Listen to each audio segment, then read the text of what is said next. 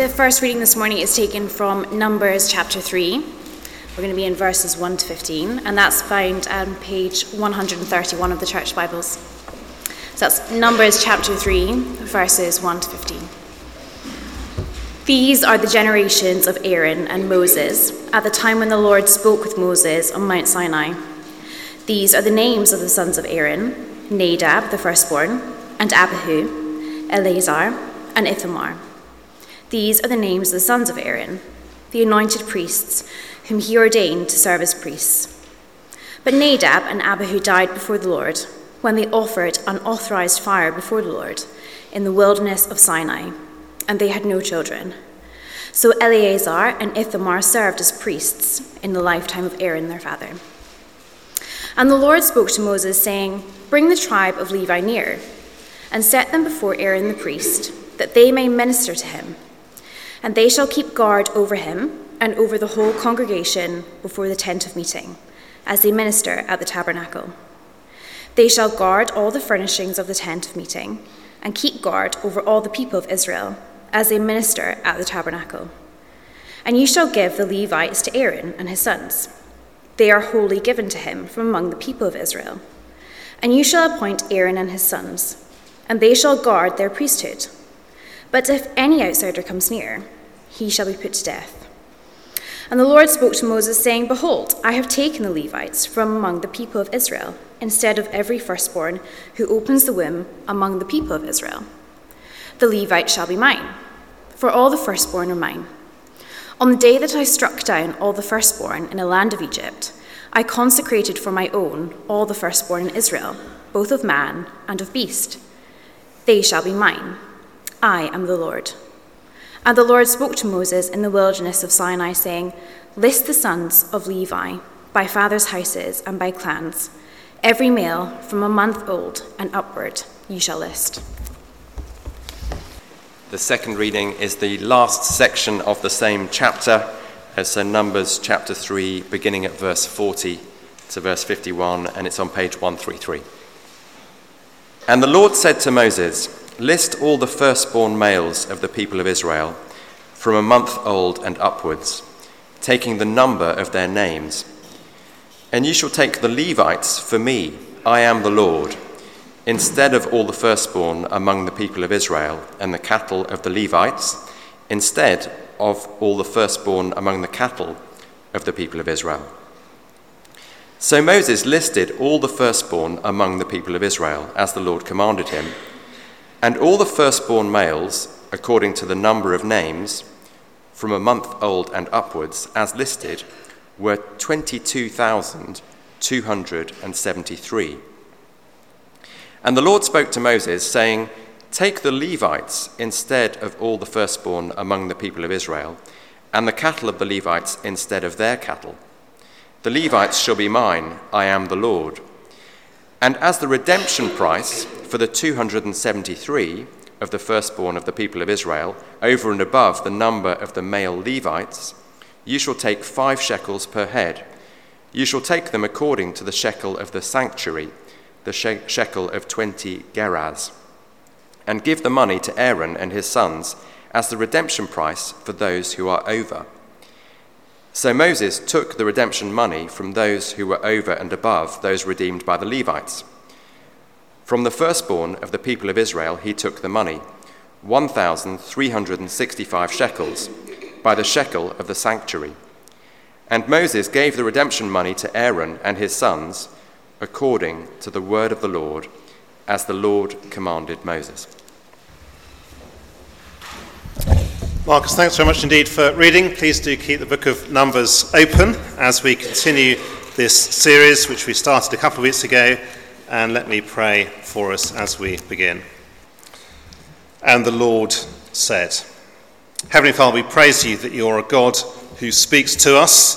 Thank you that your word, the Bible, is your word, the means by which you speak to us today. And we pray, therefore, please would you help us to be attentive to your voice. And we ask it in Jesus' name. Amen. Well, my aim this morning is for us to see the enormous significance of Jesus Christ, of who he is, and what he's done for us. And therefore, I want to begin by asking a question. How easy do you think it is to come into God's presence? How easy do you think it is, if you like, to approach God on a kind of scale of 1 to 10? Perhaps you just give it a 1 or a 2. You can't really imagine being in God's presence. You can't imagine approaching God at all, either because you regard him as being kind of distant and remote, or perhaps because of your own sense of unworthiness, or perhaps because, if you're honest, you don't believe in God at all. Or maybe you give it a 9 or a 10. Perhaps you're quick to come into God's presence. You're quick to pick up a Bible, to read it. You send up a brief arrow prayer. You breeze into church. You barely give it much thought. Or perhaps you're kind of somewhere in the middle, a 5 or a 6 or something like that. Well, wherever you are on that scale, my aim this morning is that we'd see the enormous significance of Jesus and what he's done for us. It's something which I guess we pray that Imi will come to grasp for herself as she grows up, but it's important for all of us as well. We're continuing this series of sermons in the book of Numbers, describing events 1400 years before the birth of Jesus. God's people, the Israelites, have been rescued from slavery in Egypt. God has brought them to himself to be his people, and yet it's going to be another 40 years before they reach the promised land, and it's that journey of 40 years that this book of Numbers describes. Now, we've noticed over the last couple of weeks the parallels with the Christian life are striking. In the New Testament, the Apostle Paul says that the events of that Numbers generation and their journey to the promised land are recorded for us as examples if we are followers of Jesus. Because like them, we've been rescued, not from slavery in Egypt, but slaves to sin, and yet we haven't yet reached our final destination, which is heaven, the new creation. We said last week that the first 10 chapters of Numbers are all about getting ready for the journey, the things they need to know before they set off. We saw in chapter 1 that God is faithful. He speaks, he keeps his promises. We saw in chapter 2, he's present with his people. And now in chapters 3 and 4, we're going to see both the terrifying majesty of God and yet also the inviting holiness of God. Firstly, the terrifying majesty of God. Now, we haven't had all of these chapters read, but the focus is on the Levites. And in both chapters, there's a census of their numbers together with their responsibilities. If you were here last week, you might remember this slide, which is about to appear on the screen. There you go. The way in which the other 12 tribes were all arranged around the tabernacle, the tabernacle, the place where symbolically God dwelt in the midst of his people. And then you can see the 12 tribes around the edge, and then the Levites are between the tabernacle in the middle and the 12 tribes around the edge. And in chapter 3, verses 5 to 10, we're told that they had particular responsibilities. Let me read those verses for us. And as I do so, see if you can spot what is surprising. Chapter 3, verses 5 and 10 to 10. And the Lord spoke to Moses, saying, "Bring the tribe of Levi near, and set them before Aaron the priest, that they may minister to him. They shall keep guard over him, and over the whole congregation before the tent of meeting, as they minister at the tabernacle. They shall guard all the furnishings of the tent of meeting, and keep guard over the people of Israel as they minister at the tabernacle.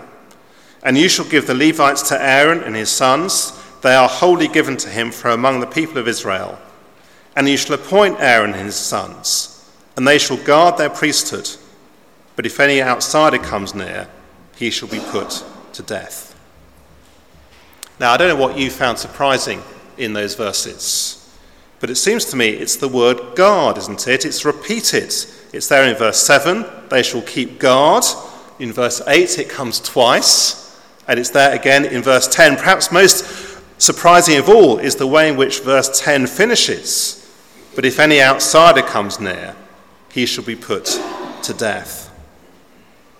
Now, all these details, of course, they're very unfamiliar, aren't they, to us? But the point is a simple one. It is that God isn't safe. God isn't safe. These people, the Israelites, they have the extraordinary privilege of belonging to God as his special people, and yet they cannot come near. They need to be protected from him. It's the intimidating majesty of God, such that actually no one can even approach the tabernacle, lest they be killed. Guard duty, I guess, can be for one of two purposes, can't it? So Harry and Meghan, having made their Netflix documentary, and Harry now having released his book, they now have armed guards to protect them from the crowds. That's one kind of guard duty. But go to London Zoo and you'll see a different kind of guarding. Go and see one of their magnificent Asiatic lions. And it's rather different, isn't it? Because the lions are guarded, they're caged, but not to protect them from the crowds, but to protect the crowds from them. Well, it's the same here with the guard duties of the Levites. It's not that God needs protecting from the people, but the people need protecting from God. It's a terrifying passage. God's presence can be extremely dangerous because God is holy. He's perfectly pure. He's other. He's set apart, which none of us are. We all naturally turn away from God. We naturally live life our way and not his way. It's what the Bible calls sin. By nature, we are not God's friends. By nature, we are God's enemies. We need protecting. We need protecting from his wrath. We need protecting from his righteous anger. The way into his presence is barred. We can't simply wander into his presence. Hence the need for the Levites to be on guard duty. In chapter 3, verses 14 to 39, there's the first census of every Levite over a month old. They're numbered clan by clan. Have a look at verse 14 of chapter 3. And the Lord spoke to Moses in the wilderness of Sinai, saying, "List the sons of Levi by fathers' houses and by clans. Every male from a month old and upwards you shall list." And then you can read all the details of the numbers in verses 16 to 38. And the summary comes in verse 39. All those listed among the Levites, whom Moses and Aaron listed at the commandment of the Lord by clans, all the males from a month old and upwards were 22,000. In chapter 4, there's a second census, this time of Levites aged 30 to 50. Have a look and see how the chapter starts. Chapter 4, the Lord spoke to Moses and Aaron, saying, "Take a census of the sons of Kohath from among the sons of Levi, by their clans and their fathers' houses, from 30 years old to 50 years old, all who can come on duty to do the work in the tent of meeting." Because you see, as the Israelites embark on their journey to the promised land, each time they break camp, the tabernacle, this place where symbolically God dwelt with his people, would have to be dismantled, carried, and then set up again. And if you've been on a camping holiday, then you will know that in theory, you can just kind of throw all your camping equipment in the back of the car, but in practice, it's much better to be organised and have a place where everything fits so that the next afternoon or the next evening when you arrive at your next campsite, you can easily get everything set up once again. And therefore, these three tribes of Levites, they are given responsibilities to carry different parts of the tabernacle. But notice that again in chapter 4, just as in chapter 3, the whole emphasis is on the fact that God is unapproachable. Chapter 4, verse 15. And when Aaron and his sons have finished covering the sanctuary and all the furnishings of the sanctuary as the camp sets out, after that the sons of Kohath shall come to carry these, but they must not touch the holy things, lest they die. What's more, when they come to the inner part of the tabernacle, to the very presence of God himself, why, they must not even look at the holy things. Verse 17, the Lord spoke to Moses and Aaron, saying, "Let not the tribe of the clans of the Kohathites be destroyed from amongst the Levites, but thus deal with them, that they may live and not die when they come near to the most holy things." We went to see The Lion, the Witch and the Wardrobe in the West End just before Christmas, having secured some cut-price last-minute tickets. I guess many of us will have perhaps seen the film or read the book. It's set in the fictional land of Narnia, where it is always winter and never spring, under the control of the wicked White Witch. It's an allegory of our world, each one by nature on the side of evil, on Satan's side, and not on God's side, in the grip of his power. And then the children who have gone from our world into Narnia, they hear about Aslan, who is the Jesus figure in the book, a lion, portrayed as a lion. As Mr. Beaver explains, Aslan is a lion, the great lion. "Ooh," said Susan, "I thought he was a man. Is he quite safe? I shall feel rather nervous about meeting a lion." "Safe," said Mr. Beaver. "Who said anything about safe? Of course he isn't safe. But he's good. He's the king, I tell you." Is God good? Yes. Is he Lord and King? Yes. Is he safe? No. He's not safe. And he cannot be domesticated. Hence the role of the Levites to guard, to protect the people from God's presence, from God's wrath. Now, of course, we might well be tempted to think, or even to say, but surely this is the God of the Old Testament. Surely God isn't like this anymore. Surely the God of the New Testament is rather different. And yet, if you're someone who's read through one of the gospel accounts of Jesus' life, then actually you'll know how much Jesus speaks of the judgment to come. How many of his parables are focused on the judgment to come.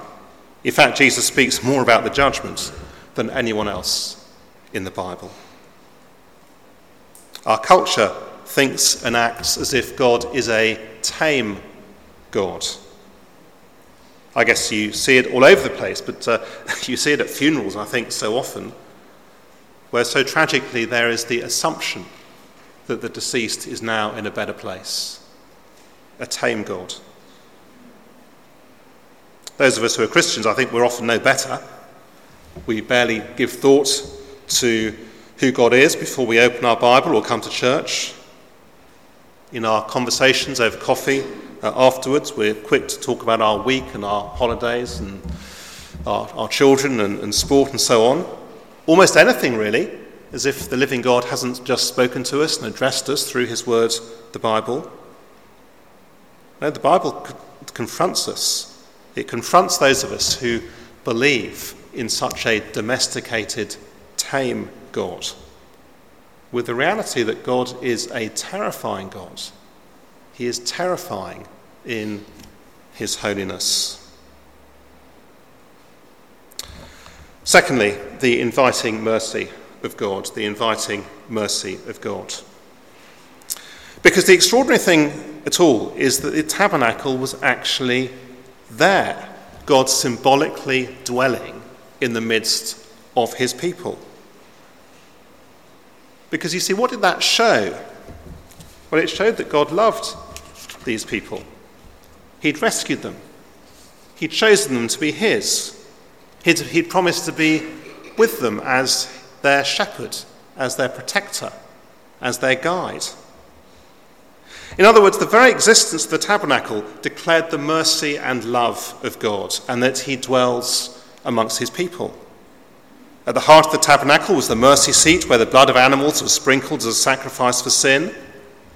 A pardoning, merciful God, inviting sinful people, as we all are, to receive the forgiveness of sins and belong to him as his people.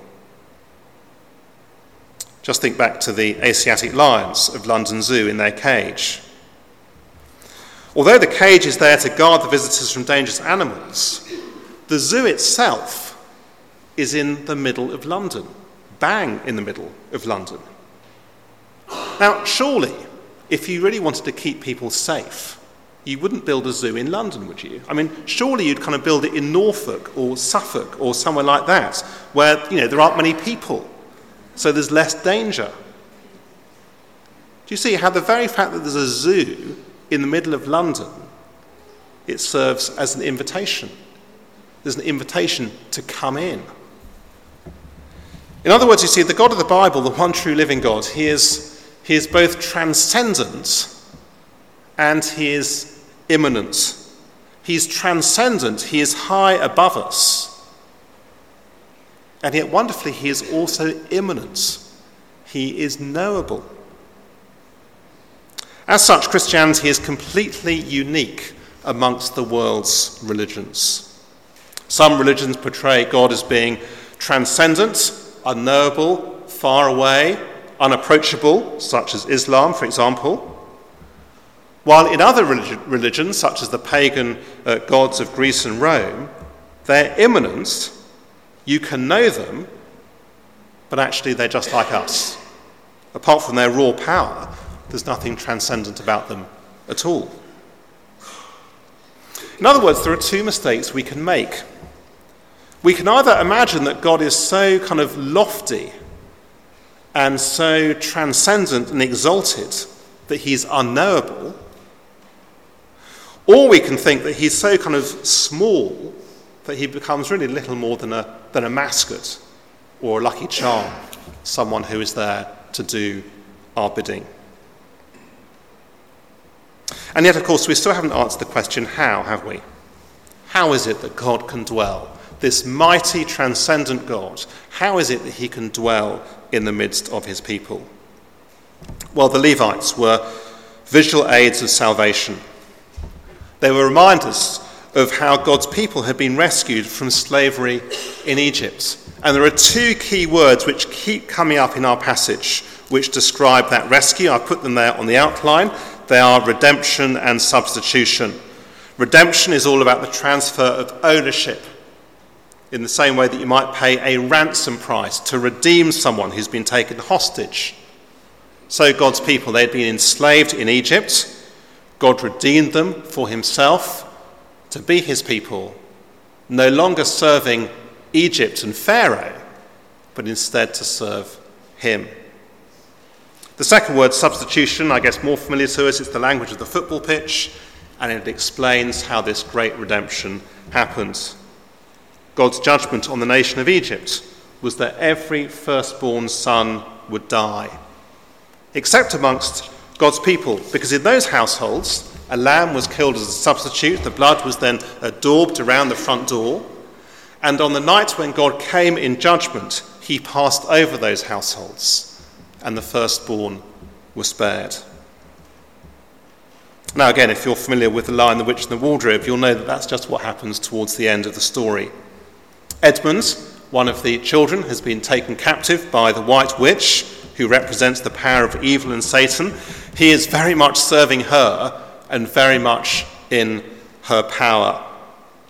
The central part of the story is when Aslan, the lion, the Jesus figure, is taken by the witch and killed as a substitute in the place of Edmund. One life substituted for another. A redemption price is paid, and Edmund is free, no longer to serve the White Witch, but instead to serve Aslan, which he then does. Well, in the same way, after the Exodus rescue, the firstborn sons were set apart to serve God in a special way. But that is now going to change. Have a look at Numbers chapter 3, verse 12. That is going to change. 3:12. Behold, I've taken the Levites from among the people of Israel instead of every firstborn who opens the womb among the people of Israel. The Levites shall be mine.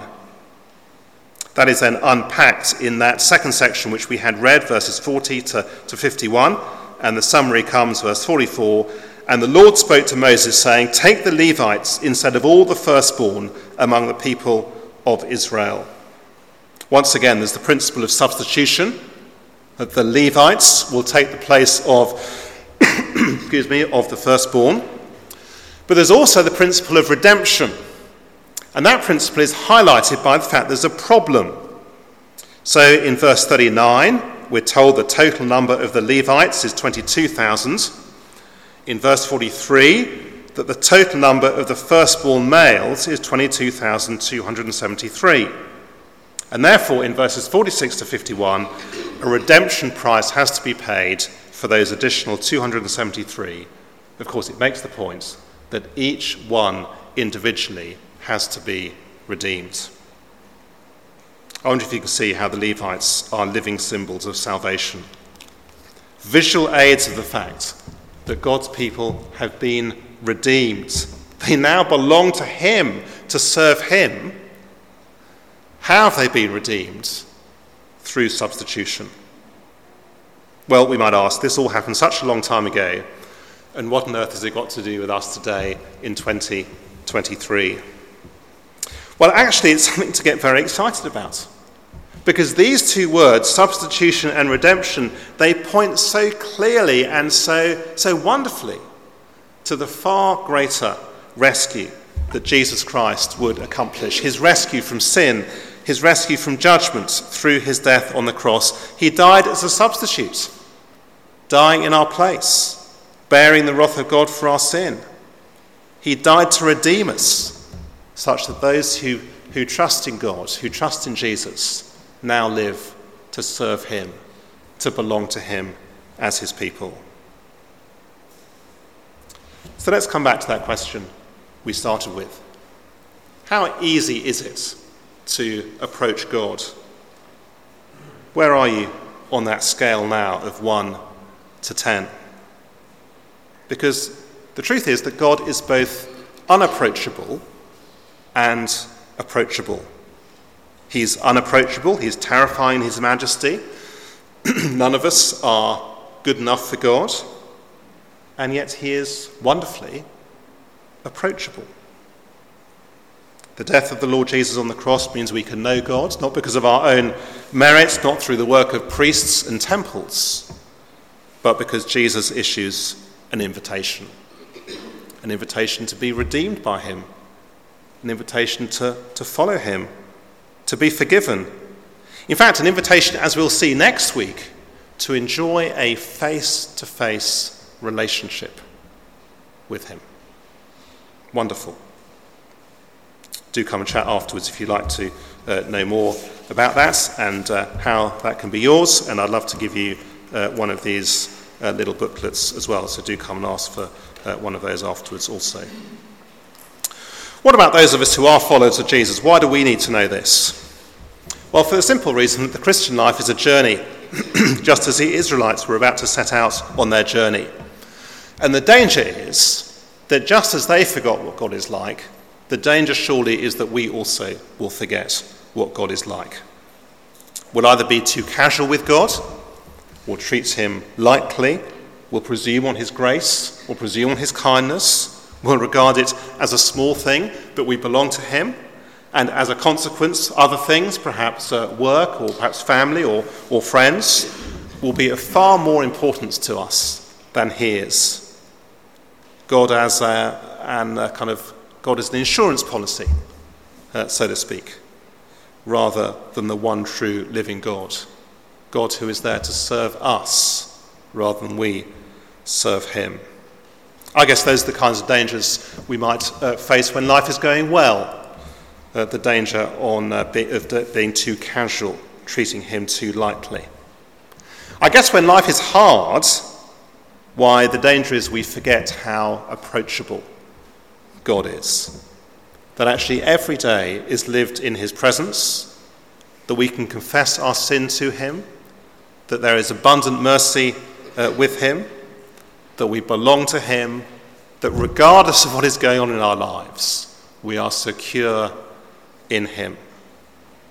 That to know Jesus is indeed to know the living God as our heavenly Father, And therefore there is no greater privilege and no deeper joy than that. Let's have a few moments in quiet, and then I shall lead us in prayer.